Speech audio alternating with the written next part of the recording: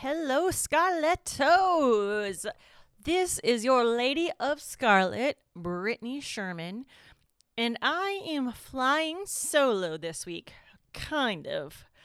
We all know the craziness that has been happening, at least anyone that's listening upon release of this episode, in hopefully a couple weeks or a month, or maybe if we're still relevant in a couple of years. No one's going to know what we're talking about. But of course, I am referring to COVID-19 coronavirus craziness that has all sorts of nutty things happening in the world right now. I am here by myself. And we're going to do something a little bit different this week. Typically, we record every other week. We have a couple of episodes. We record 3 episodes at a time, really, and we get everything set up for 2 weeks' worth of content ready to release. Our standard recording session was scheduled for last week, but there was some illness and some family drama, so we plan to record a new episode this weekend. But we are now split up because of the coronavirus. We don't have it. No one is sick. We're just taking an abundance of caution. And we will be back next week hitting it hard so that way we can hit all of our expected release dates. We promise every Sunday and every other Wednesday, and we are going to continue to do that.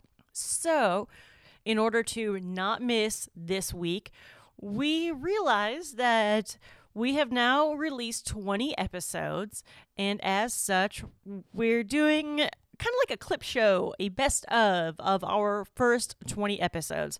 Now, you know we've said it enough that we are both in the entertainment industry. And if this was any other situation, and a TV show or another podcast or anyone decided, hey, we've done 20 episodes, we've got enough for a best of, I would be the first one crying foul. That is ridiculous. Clip shows are lazy. As far as I'm concerned, inexcusable. There's no such thing as a best of after 20 episodes. But life being what it is right now, we really want to stick to our guns and release on schedule and maintain a normal cadence. So this is kind of what we're left with. We're going to be featuring some things that are new that you haven't heard before. Some edits from some of our previous shows that didn't make the final cut. Believe it or not, we do a lot of talking, and oftentimes a lot of stuff doesn't make it in. And some of it's actually pretty interesting and sometimes pretty humorous that just isn't totally relevant to the topic. So we're going to offer some of that here. And really just give an opportunity for you guys to hear some of our favorite moments for us is the last 6 months. But before we dive in, there are a couple really exciting things that I do want to talk about and shout outs that I want to give. Since we last recorded, we have joined the Pod All the Time podcast network, and we are so excited to be part of that podcast network. It's a bunch of independent podcasters that are doing it for the love and passion of podcasting and trying to make a name for each other and really out there supporting and giving props to each other. So big shout out to Pod All the Time Podcast Network, to Pod All the Time at Pod All the Time PN on Twitter. And we want to shout out to the Pod All the Time Podcast Network's member podcasts, The Creative Intuitive, Another Digital Citizen, History of Haunting, I love good ghost stories, Round and Round the Podcast, Real aka Truth Podcast, And I got to give a little sidebar here. These guys are the bomb. They have been like Scarlett's #1 fans from the beginning. As soon as they heard us last week, well, we were down. I was dealing with an illness. Sonia was taking care of some family stuff. We were not able to do our normal Twitter, Instagram shout outs. These guys took over. Nick from Real, aka Truth, he is a superstar and actually was the first person to reach out to us from Pod All the Time and offered for us to be on their show. We couldn't make it work, but we did record a promo, and we are so happy and excited and honored to have our voices featured on their show. So please do check them out. Also, we've got the Ruck Up podcast, Random Unnamed podcast, Suburban Folk, 3Ps Up and Up podcast, Raw Sex podcast. I gotta give a little shout out here too. I was listening to this under my headphones at work. Under my headphones, emphasis on that. I had to turn it off. You guys talk about some legit stuff. Holy cow, major props to you. Keep doing what you're doing, and I'm going to leave it at that. And I think we're doing it, podcast. All proud members of the Pod All the Time podcast network. So again, so thrilled and so happy to be with you guys. All right, so we're going to get started here with a rant that I found really funny at the time, and it wasn't even the first time I had heard this rant, but we have strong opinions about things, and we try to cut those opinions out, but sometimes they make it in. This is one of those times that it didn't make it into the final episode, but here is an outtake, a left on the cutting room floor segment from our companion episode from the Aaron Hernandez, really the Aaron Hernandez companion episode. Sonia giving her opinion about the NFL, which I don't agree with because, as I mentioned on that show, I love football. But she brought up some valid points. Ultimately, it didn't make the final cut, but take a listen. It offers some interesting facts that you probably are not aware of.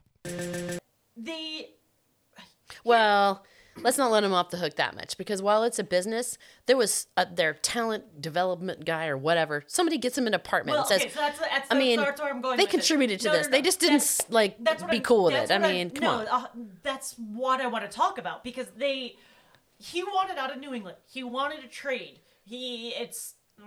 Either maybe he was trying to run, maybe he thought he needed to get out of there to change his life and turn his life around. The Patriots said no. Whoa, hold on, one more thing. The reason all of that for sure, but he left a guy alive after shooting him in the face, and so when the guy called him, he was like, "Who's this?"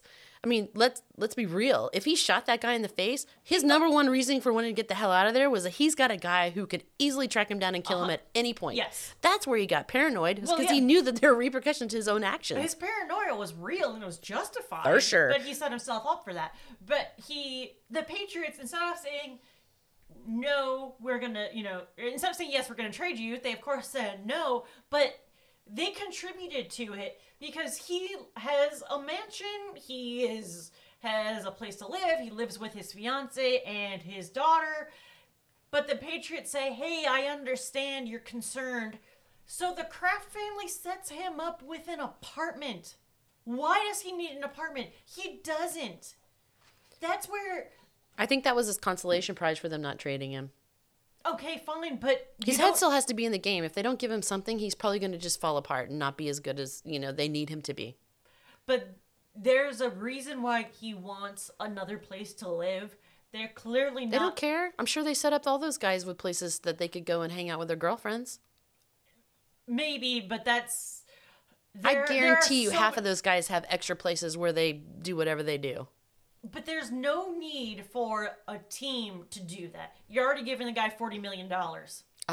I agree with you. So that's why I feel like, to a certain extent, the Patriots organization has to take some culpability with allowing for this to continue. I agree. I think that's consistent behavior for most of the teams in the NFL. By the way, let me remind everybody out there in the world, the NFL, the National Football League, is a nonprofit organization. I know, that drives you nuts. It drives me freaking crazy. Because you've got an organization. I don't disagree. That is ridiculous. Well, now if you think about the context of a nonprofit organization, is a nonprofit organization supposed to act against the goodness and the protection of the community? There's nothing that says a nonprofit organization has to act in the best interest of a community. But I disagree with you, because they are absolutely shielded from taxes. They are shielded from so many other things. And the definition of why they are shielded from those things is because they are supposed to be acting in the good faith of the community. That's why they all, children's hospitals, they're so supportive. They've got all these different whatever it is. But at the end, so they do. That's part of the criteria for you being, exempt from taxes, just like the churches. You have to be contributing in some way, or else you should be paying taxes. The NFL is not unique in being a nonprofit organization that doesn't operate always in the best interest of the community. There are plenty of those out there. There are, but they should be acting in the good faith. Seriously, that's the entire point. Yeah, because otherwise they should be paying taxes. Yes. If it's just strictly for profit, that's the difference between being for profit and not. The nonprofit, there has to be some kind of criteria around what a nonprofit actually contributes. Yeah, I agree. What's the trade-off for them not paying taxes then? Don't get me started, because I feel the same about the Catholic Church and them not paying taxes. I think we need to revisit the taxation against nonprofits. And I know that would be devastating to a lot of nonprofit organizations, but I think the criteria is completely out of whack. If the NFL does not pay taxes, that is crazy considering how profitable they are. Oh, it's ridiculous. It's bananas. Completely out of line. That's ridiculous. Yeah, so sorry. I didn't mean to go on a tear, but that was quite a digression. Well, I think I walked into work one day and I was like, did you know? You did, I remember. I was appalled, because I'm like, this is back to, the haves and have-nots. Who's paying taxes in this country and who's not? And don't get me started, but again, I think we need to revisit that criteria. I'm confused. Yes. So I actually did a quick little Google search, and the reason that they are nonprofit is because the NFL, the governing body, the National Football League, that organization, does not itself make money. It makes money from the teams that are part of the NFL. Yeah. No, I'm not. For sure, they still make a poop load of money. It doesn't matter what. I'm not justifying it. I'm just saying that there's. Essentially, they still make red tape. It's the cutting corners. I know. Yeah, it's the same. It doesn't matter if it's through the teams or it's through whatever. They still make money. Of course, they still make money. And again, if your criteria around not paying taxes is that you're contributing something bigger than taxes to the community, in this instance, I don't think they did. I don't think they protected the community in the way that they should have. Oh man, I just listened to that for the first time in a while, and I still legit straight up laughed at that. Before the end of this episode, I'll try and make it even tit for tat and find one of my rants. Though that was a doozy. This is now like the third or fourth time I've heard that. Movies and TV shows are a big part of our lives. So when just part of our daily conversation, we find ourselves talking about movies. So in a lot of our episodes, you've heard us digress quite a bit, talking about how some of these could make for, or in the past have made for, some really interesting movies. Or TV shows for that matter. So here are some clips of what we think have been really good or would make for really good shows or movies, putting our own spin on it. And we're going to start going back to what became our second episode, but was our very first recording from the Casey Anthony Saga Part 2, where we discuss what would happen or what we think would make for a good cast for a movie about the life of Casey Anthony, since I dropped the bombshell on Sonia that Casey Anthony is actually developing and shopping around a story of her own. She has a... Probably early 30s. Casey's 33 today. She has a booming photography business. If you are in South Florida and want your portrait of your child, Casey will be happy to take it for you. Did she really? She focused on child photography? I don't know. I just kind of made that up. Oh, okay. I'm like, oh my God, for real? No, but she's a photographer, and... Is she really a photographer, or is she taking pictures? No, she's really a photographer. So she sells photographs to someone. Oh, I think it's more that she takes portraits. Okay. People contract her to take pictures. Okay. Yes. So someone's senior photo that I see is going to be by Casey Anthony.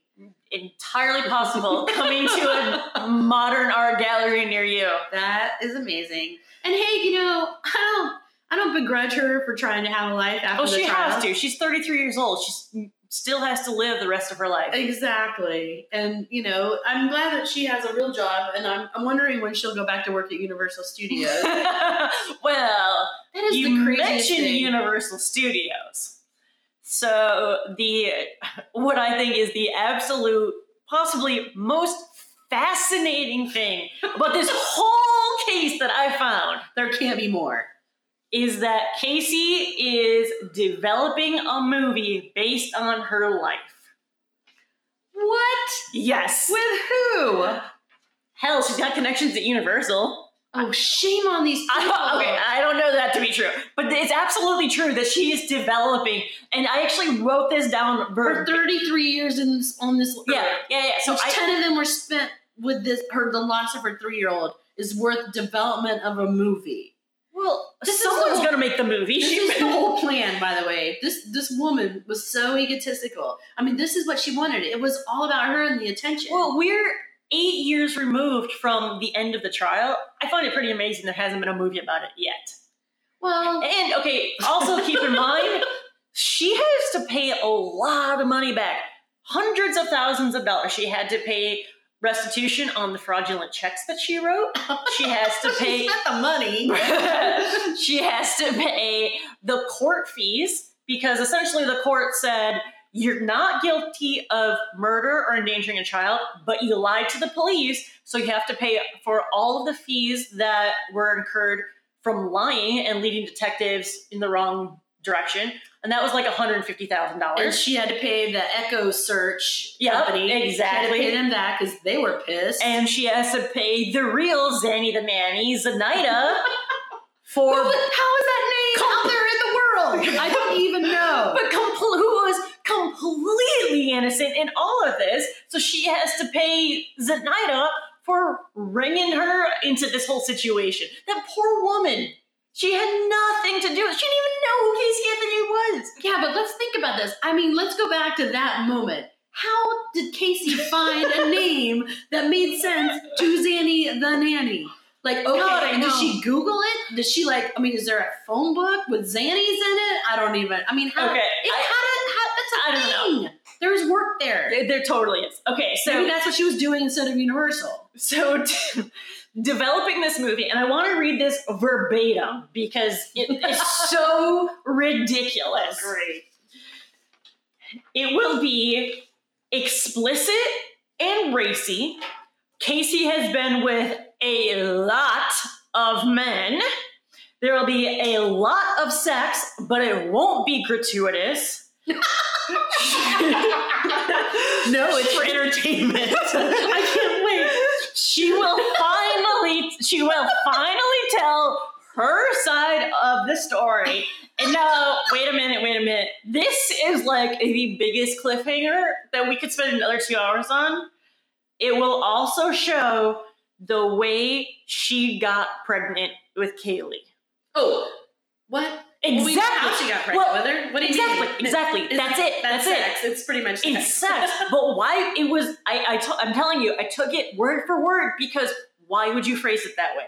That we've heard the theory that her dad molested her. We also heard the theory that her brother was DNA tested to see if he was Kaylee's father. They both were. And they were both not. Right. And we don't know who Kaylee's father is. There are 5 potential people that are.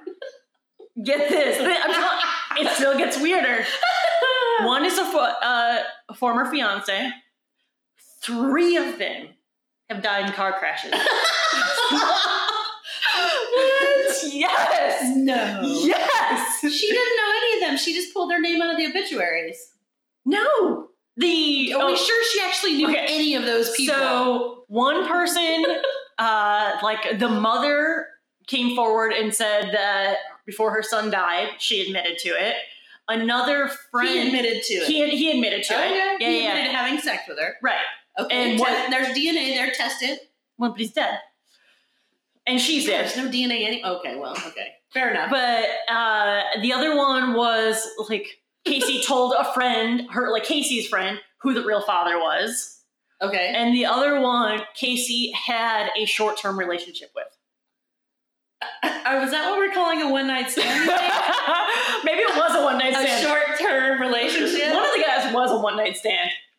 Is that what a short-term, what is a short-term relationship? I don't know. A one-night stand is a one-night stand. A short-term relationship is like a week. So, okay, that's what I'm saying. It's still, we're 11 years later, it's still getting weirder. No, I don't know if this movie's ever going to get made. We know that people develop movies all the time that never go anywhere. Hundreds of thousands, millions of them never happen. I can't believe that this hasn't happened yet. This movie will happen, whether it's by Casey or whether it's someone else. This movie will get made because people are dying to know. And there are so many questions. Okay, well, let's talk a little bit more about this movie. This is how we're going to wrap up our first podcast for Scarlet. So I say Casey Anthony. Who plays Casey Anthony in her movie? Oh, God, I hadn't thought about that. Think about it. I feel like this is Natural Born Killers, by the way. That's in my head. I like it. So I like Brad Pitt and Juliette Lewis as this group. That's fair. Because I think Brad should pay the DJ Anonymous guy. Okay, so I'm going to go with, I think Casey has dead eyes. There's something in her eyes. They're not human. And the only person that I can think of that has the same eyes is Kristen Stewart. Oh boy, that would be a couple. Kristen Stewart and Brad Pitt. Yeah. I mean, Brad's single. They don't have to be dating together. Thank God. Oh my God. Oh, the dad is played by, what's that guy? The white hair, I think it was on the Nanny show. I know who I don't know his comedy name. Guy. That guy. And then the mom, I feel like should have been Carol Burnett like 30 years ago. I was going to say Mayor Winningham.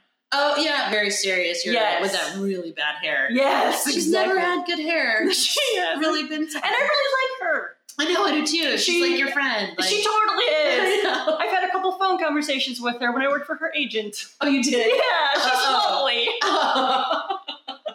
All right, we'll get into your phone colors with your agency on another podcast. We will follow this episode up with another. Okay. Yikes, that's the first time I've heard a clip from that show in a few months. Our audio presence has come a long way since then. At least I certainly hope so, because that is not good.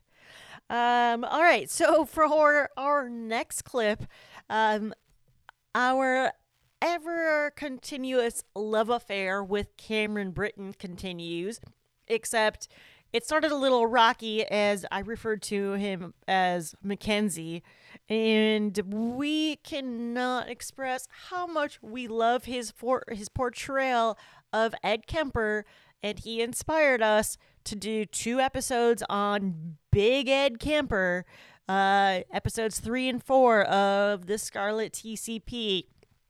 So we discuss his role in Mindhunter and how he not only embodies Ed, but he becomes him and actually portrays Ed in a way that is, I think, makes Ed seem more likable and personable than the man himself. If you go back and watch some of the real life interviews with the murderer Ed Kemper. We're going to talk movies for a second. 1961, Psycho came out. Mm-hmm. What was it, 1975? I think it was the Texas Chainsaw Massacre. I love that movie. More or less, both of those movies, they essentially attribute as Ed Gein being the inspiration for those movies. Correct. That is correct. What I didn't realize going into Ed Kemper, all of his tendencies that were almost Gein-like. That he really, I had no idea he desecrated corpses the way that he did. Oh, yeah. I had no clue. I knew him as the guy who picked up co-eds as hitchhikers and killed them and then disposed of their bodies off the side of the road. I had no idea he did the unspeakable, horrendous, horrible things to them. It's almost as though he took inspiration, and I don't know that he even would have had the exposure to know to take inspiration from the likes of Hitchcock and Anthony Perkins in Psycho. If he could have been, if he knew that he was being Norman Bates-like and ultimately Ed Gein-like. But the ties are there. His relationship with his mother is eerily similar. Right. A deep hatred, but also inexplicable love that he couldn't let go of. Yeah, I mean, he was very torn. I don't know if he found inspiration in Ed Gein and the Norman Bates character in particular, but we know that he spent a lot of time between 15 years old and 21 years old. He spent all of his time with, mentally ill convicts. Oh, yeah, for sure. And I think it's consistent over, history that there are mother issues for most serial killers. Oh, in some way or another, it affected them. 100%. And it is kind of weird that you can trace back to what a lot of people would consider would be mommy issues for those serial killers, particularly the ones who target women. Really, I mean, it's a lot of it traces back to their upbringing and their relationship with their mother. Oh, yeah. I was just really so taken aback by that because I went from being really fascinated by Ed Kemper from our conversation about Mindhunter and how he's portrayed, which is eerily accurate. Mm-hmm. The way that the actor portrays Ed in Mindhunter, his mannerisms, his tone, the way he speaks, it is dead on. Oh, yeah, he's great. I'm not sure he's as big as Ed, though. I think he may be a little smaller. He might be a little bit smaller. He's a big dude. He's a big guy. Yeah. But he might be a little bit smaller. The biggest difference to me, based on the way the actor plays Ed Kemper versus the real man Ed Kemper, is I feel like the actor, the character Ed Kemper, is more genuine. He has a soft side to him that the real Ed Kemper likes to pretend that he has, but doesn't really. And there's almost like an innocence to the character Ed Kemper, almost to the point of, I use this comparison to you, a Forrest Gump-like quality. Like he wants you to think that. I think he's a sociopath. The man Ed Kemper is, the character Ed Kemper, I think, has that softer side that the man doesn't. Agreed. The character Ed Kemper has the, Jenny wants to bring him home and Lieutenant Dan wants you to have his back. But and that's what I was expecting when I went into this, is this guy that couldn't control his impulsions, and he had no control. He knew what was wrong, but he couldn't control himself. What I found was a sociopathic, sick, demented, horrible person who, despite what he may have to say, really had full control over what he did and just didn't care, but wanted you to believe that he did. So back to Ed. Big Ed. By the way, let's take another step back. I know we're all over the place here, but I just want to acknowledge We're working on that, I promise. You have a history with Ed Gein, or at least your mother does. Sorry, Mom. Yeah. So we'll just throw that out there for a later conversation. It's really not a history. Don't get excited about it. All right. Well, we'll save it for later. Little tidbit. One of our mini episodes, we'll say. We have lots of good stories between us, so we'll share. This is like the evolution of sound quality. It's totally unintentional, but that's really how this is coming across. I also just caught myself saying impulsions. I don't think that's a word. I clearly meant impulses. I'm not an idiot, I promise. All right, for our last clip in this segment, we are going to talk about how our minds seem to meld into what I ended up thinking was a really awesome idea and copyrighted on this episode of what would make for a really good movie if the Slender Man stabbings were made into a fictional movie. Emphasis on fictional. And I actually also want to take this opportunity real quick because maybe we don't say it enough, but I want to say we are an entertainment podcast. We are very passionate about trying to be as factually accurate and stay true to the story as much as possible. Everything that we reiterate or talk about is based off of information cited in our sources that we give credit to. We do not do our own investigations, and we do not in any way intend that what we are saying to be fact or truth or based on our own findings. It's just based on the findings and evidence of other people. Also, I want to say all credit, respect, and condolences to the victims. I don't think it gets said enough in true crime podcasts. And Sonia actually recently shared a Facebook post with me with someone talking about this specifically. And I don't know what case it was, but it was referencing that they have a personal connection to a famous case. And they were recently listening to a true crime podcast covering that case. And in that podcast, they were talking and laughing about the details of that case. And they found it extremely disrespectful. We have fun. As I said, we are an entertainment podcast. We laugh. We have fun. We always try to be respectful. I am sincerely apologetic if we are ever disrespectful. That is something that we take very seriously in our recordings. It's also something we take seriously when editing and reviewing to make sure that we always come across as respectful. All due credit and reverence to the victims.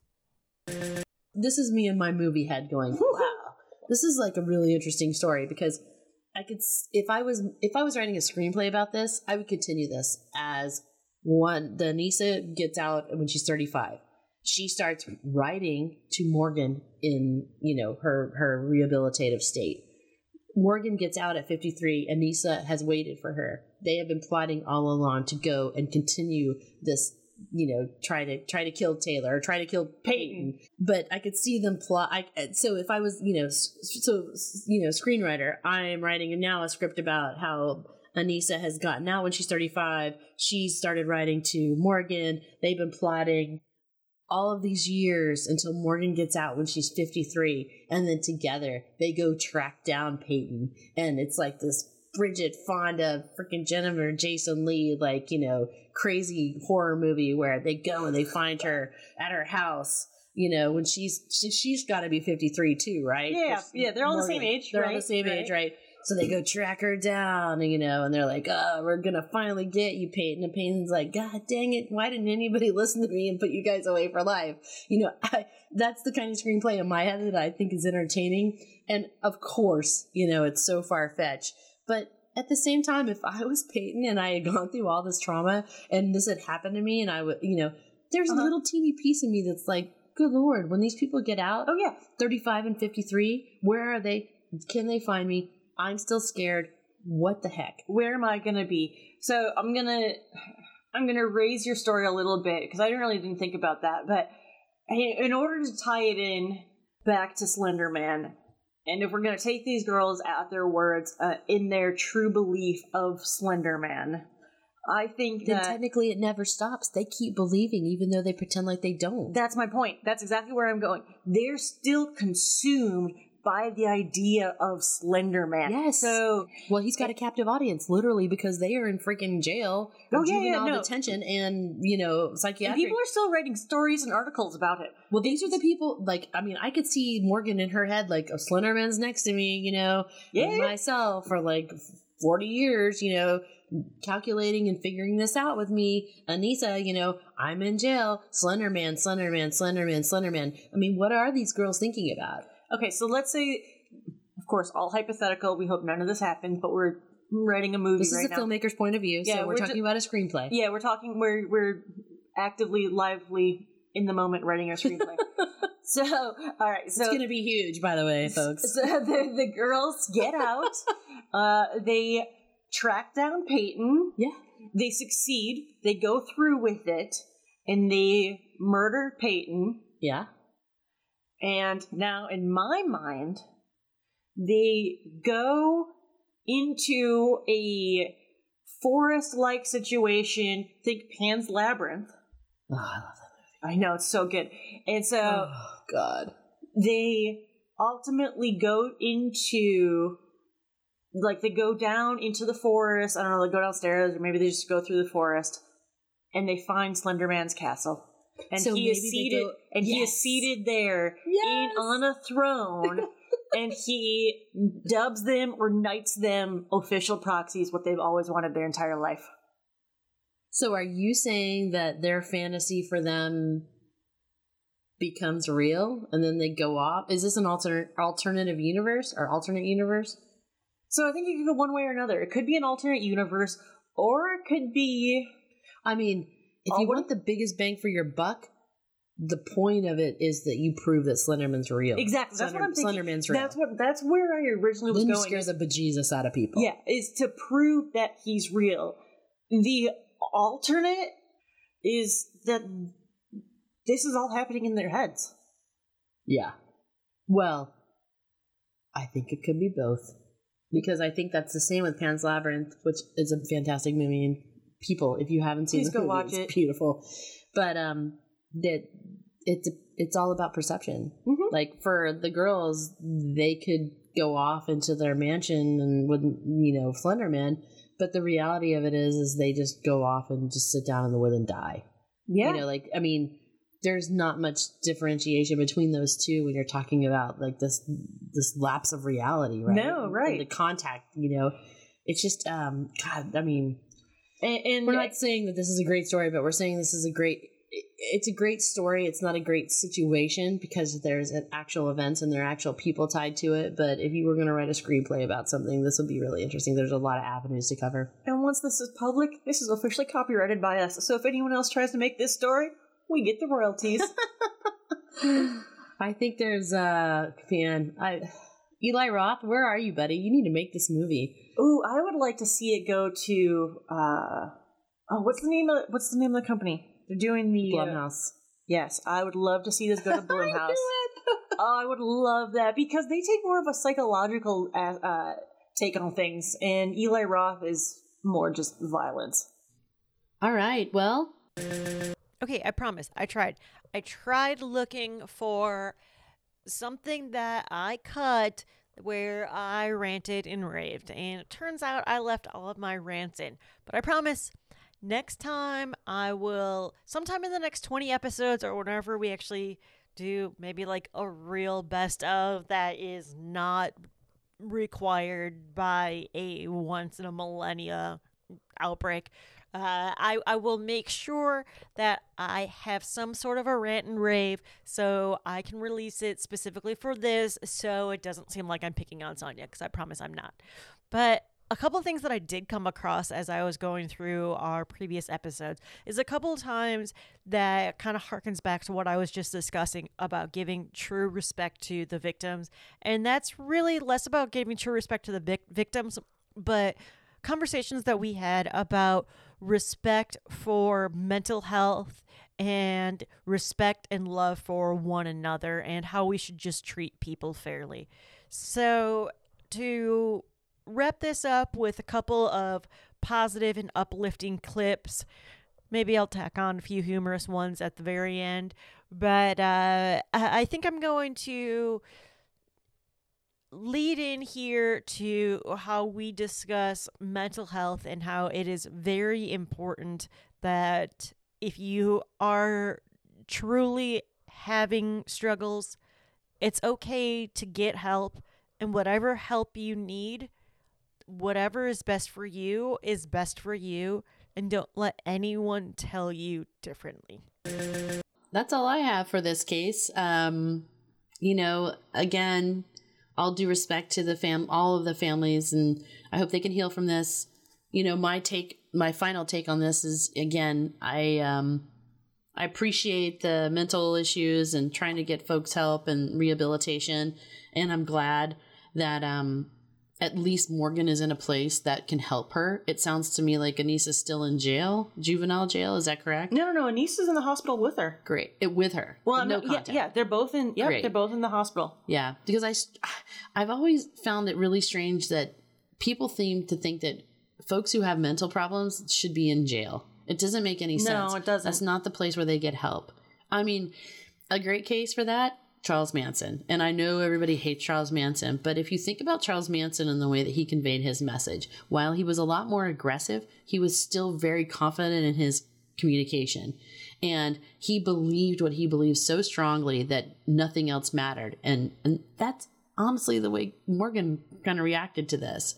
She's a 12-year-old girl, sweet, nice. Then you got crazy Charlie Manson over here. But at the end of the day, both had mental issues. Both needed help. And Charlie went to jail and never got that help. And I think that's probably one of the biggest problems we have in this country is the way that we approach, rehabilitation in jail in general. Always the conversation, is it punishment or is it rehabilitation? Are you really just sticking someone in a hole and just saying, bye, you're never coming out again, we don't want to hear from you? But if we're really talking about taking people and putting them in a situation where they can improve their lives and come out as, productive citizens, that's a different approach altogether. Mental illnesses come in a variety of shades and colors and extremities, honestly. I mean, like you said, it's a spectrum. Some people could have no issues, but it doesn't take much, or a traumatic event could really push them over the edge. So to finish this, I'm going to go a little after school special, but I think it is still very important. If anyone is out there listening and having issues, whether it's schizophrenic-like issues, whether you're dealing with anxiety or depression, please get help. It makes a difference. Medication is okay, and it's a problem and a stigma that we have in this country, but I don't think it's one that we should, because I think it affects more people than people realize, and it's important that it's treated properly and that stigma is broken down. Absolutely. I 100% agree with Brittany. There's nothing wrong with reaching out and getting help. There's nothing wrong with talking to people if you think that they need help. There are ways to do it that's not intrusive. Be a human. Be nice to your people and ask them how they are. And maybe they'll tell you the truth and tell you that they need some help. And please help them. Sonia was really excited and passionate about talking about Julia Pastrana, and once I dove into it, I got really excited and passionate about it also. I think it actually surprisingly hit us harder and hit home a little bit more than what we expected. So here is a clip from our wrap-up of the Julia Pastrana episode talking about how we just need to be more accepting and understanding and treat each other a little bit better. I think the most fascinating part about this is less about Julia Pastrana, even though she is a very fascinating person, but the conversations that it opens up to the other side, the other types of people, and the way that life happens away from what we see and how other people experience life. There is a great line in Freaks with one of the main characters who is a little person and who has the face of a child, a young child at that. And he's the central character for which the main narrative is built around. And he says early in the movie, I may look like what I do, but I'm still a man inside and I'm still a person. And oftentimes I think that gets forgotten. So yeah. I think it does. That to me is really what the biggest takeaway is. Julia is a fascinating person in her own right, but she is one example of a plethora of other people out there that may be exploited or living life in a way that most people have no visibility or thought to.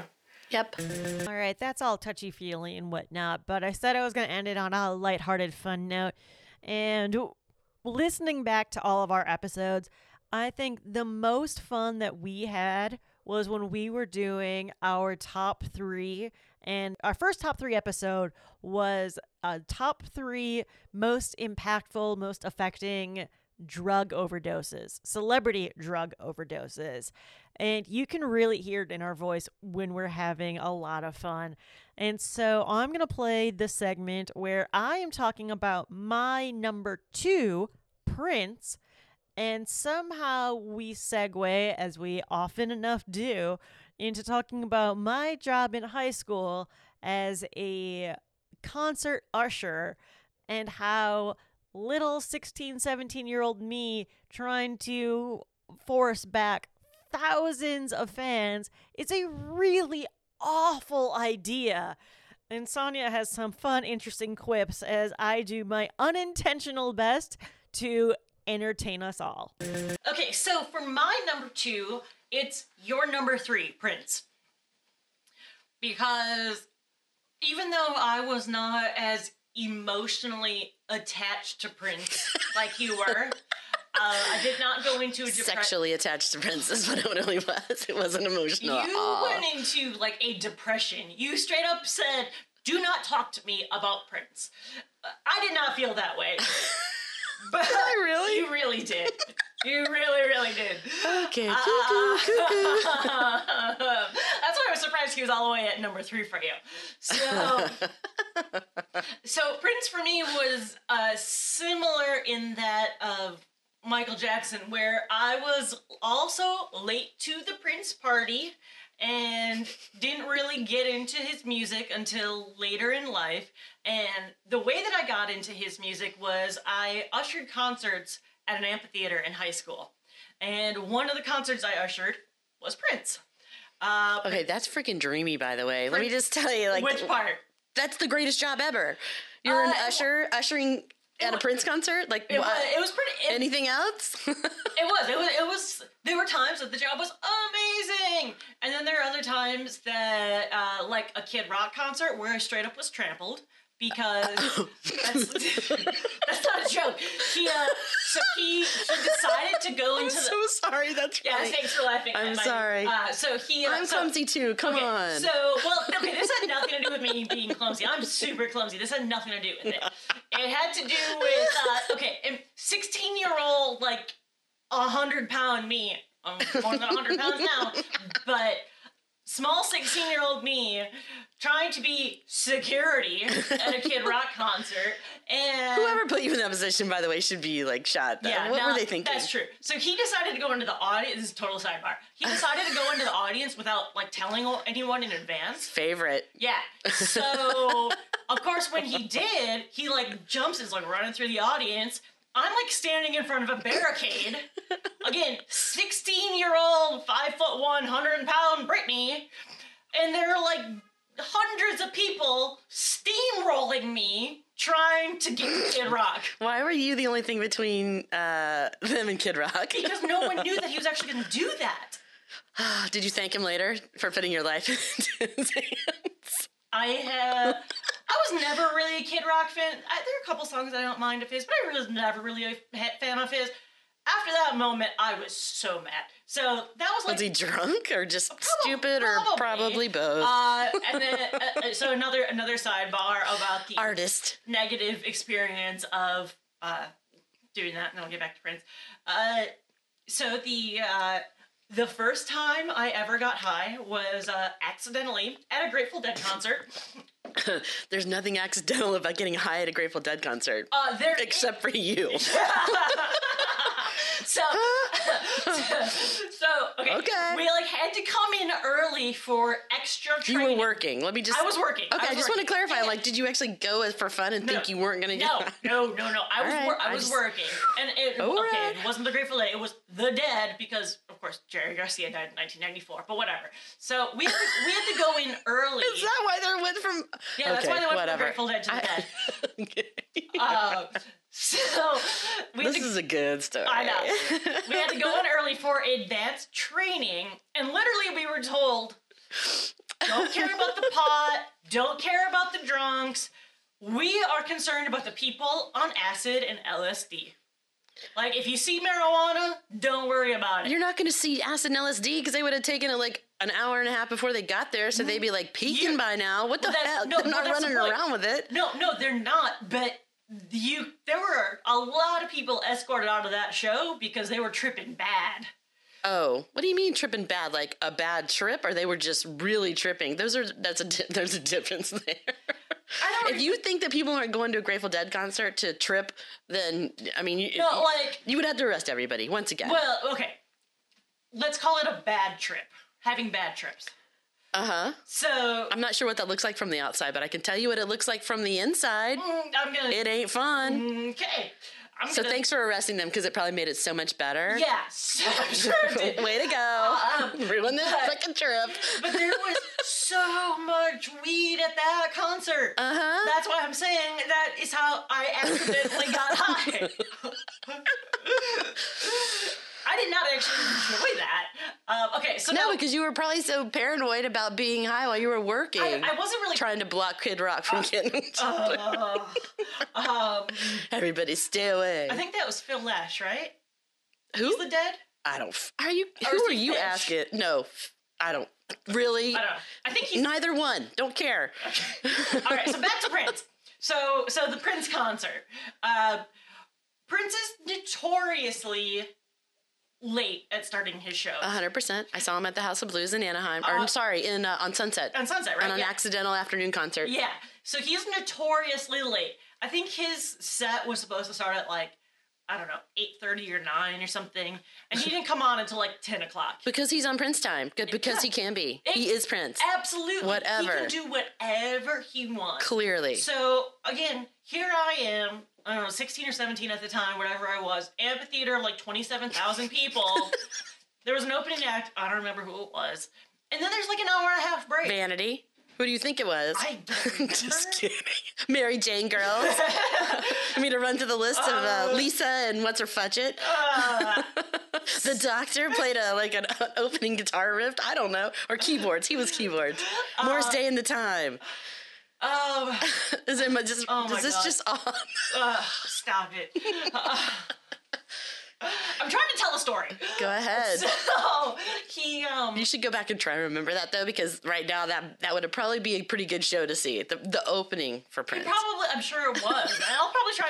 I'll try and figure it out. Please I'm sure do. I can figure it out. Okay. Anyway, so 27,000 people sitting around waiting for Prince are all angry and pissed off. And why isn't he going? What are we doing here? Blah blah blah blah blah. They shouldn't have been mad because if they really liked Prince, it wouldn't have mattered. Number one, number two, they wouldn't be surprised. So. These were amateur Prince followers, so screw them true. anyway. So I was, I was getting angry and frustrated too because I kind of knew, I had heard about Prince time, like you said, but I was just getting really frustrated. Like, it's getting late, people are getting angry, I have to catch the bus home, the bus stops running at a certain time, blah, blah, blah, blah, blah. He came out, he did his set, it was everything you expected a Prince set, and then his encore was Purple Rain. Oh, I love it him was so much. Unquestionably the greatest individual song live performance of anything I have ever seen. It was unreal, and it made all the angry fans and the time wasted and the delays all worth it. He was amazing.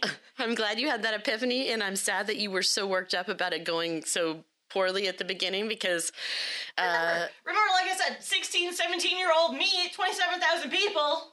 I can't believe there were 27. I mean, I can believe there were 27,000 people there, but when I saw him, yeah, but you saw him at the House of Blues. This was a very small venue, and it was like not a private show, but he was playing at the Forum in LA, and like he popped something out on Facebook and like, hey, if you're around at 2:00 in the afternoon on a Wednesday in LA, I'm, warming up, over here at the House of Blues on Sunset, which is pretty small. Yeah. And so I'm like, well, I'm sorry, but this is Prince and everything else has to stop because I'm going to run my ass over from the valley, which I did.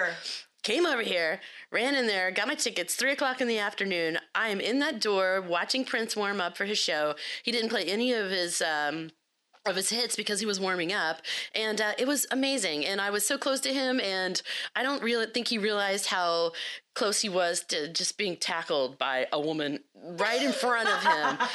But man, he looks beautiful. He's got, his giant boots he wears. I mean, he's just adorable. He's amazing. Everything that I thought it would be was that and more. And that's why he's definitely on my list. But I appreciate that he's on your list as number 2. Yeah, definitely. So I'm still trying to figure out who opened for him. But I did just read something about a review at the time. They estimated there was actually 40,000 people that were there. I'm not surprised. He was amazing. He was amazing. When I saw him at the House of Blues, it was no more than 300 people. Oh, I believe that. I don't even know how I got from the valley to over the hill in that speed. Honestly, I must have hauled ass. Anywho, so that was a good story, Brittany. I really appreciated that. That was awesome. That. All right. Your moments where you that's a big moment for you in your life, and I think it's so awesome. Yeah. I would have loved to have been there with you when that went down. Trying to keep people from being high at a Grateful Dead concert. You're crazy. Bad. All right, moving on.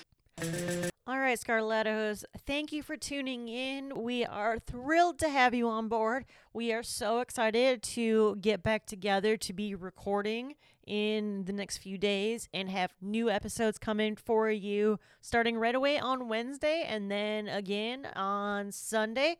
It's actually kind of funny. Our next topic deals a lot with health, so it is pretty timely.